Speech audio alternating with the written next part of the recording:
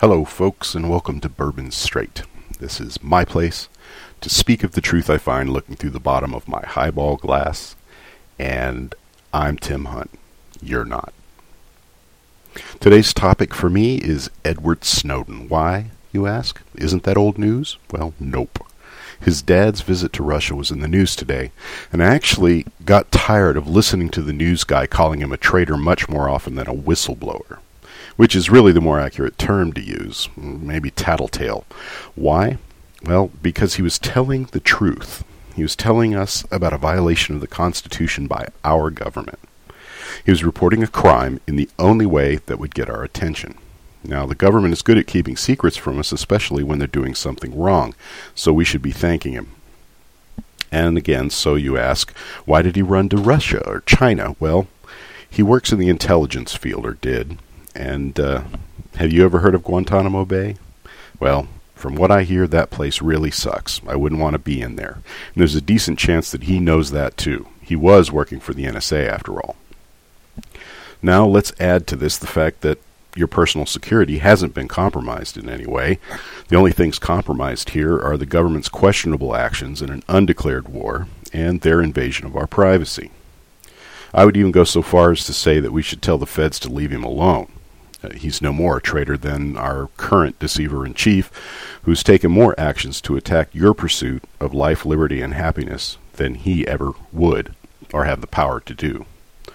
And look at what he's, just as an example, let's look at what has been done by the current administration. Obamacare, which is forcing us to buy something we don't want or can't afford, sicking the IRS on us because we happen not to agree with his ideology, his personal dodging of election rules, and there's still tons of people out there asking where the birth certificate is, domestic drone surveillance, Fast and Furious, the list goes on.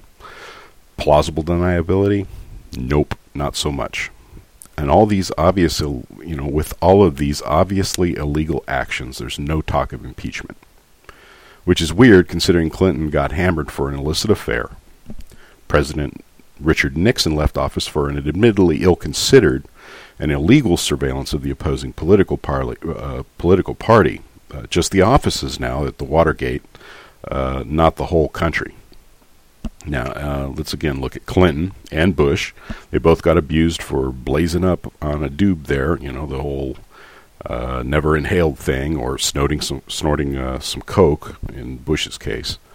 But hey, there sits Barry in a now infamous picture. He's reared back on a couch and looking as baked as a pan of hash brownies. So you can't say that hypocrisy doesn't reign at 1600 Pennsylvania Avenue.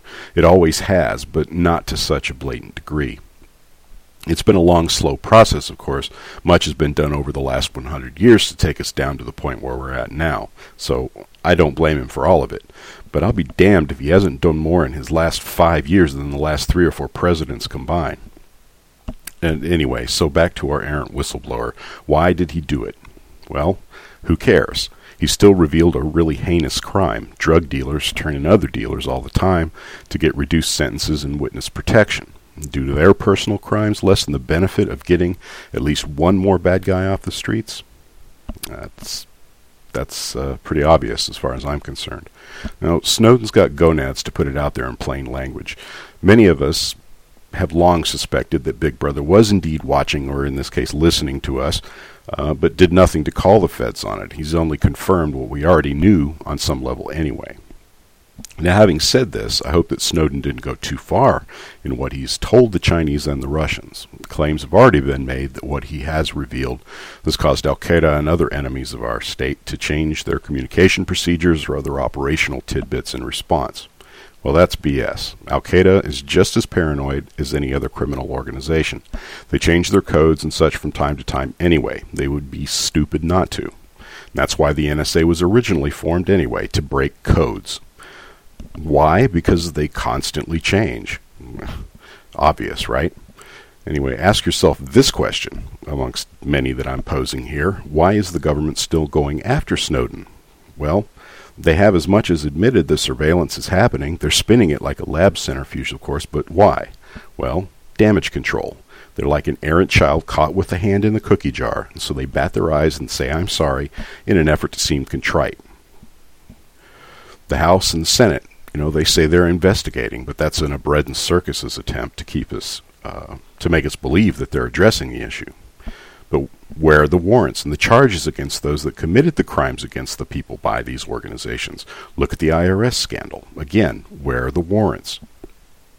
I guess it's easier to write one warrant rather than the towering stack that should be written against the officials in the IRS, NSA, CIA, House of Representatives, Senate, White House, and Attorney General Holder's office.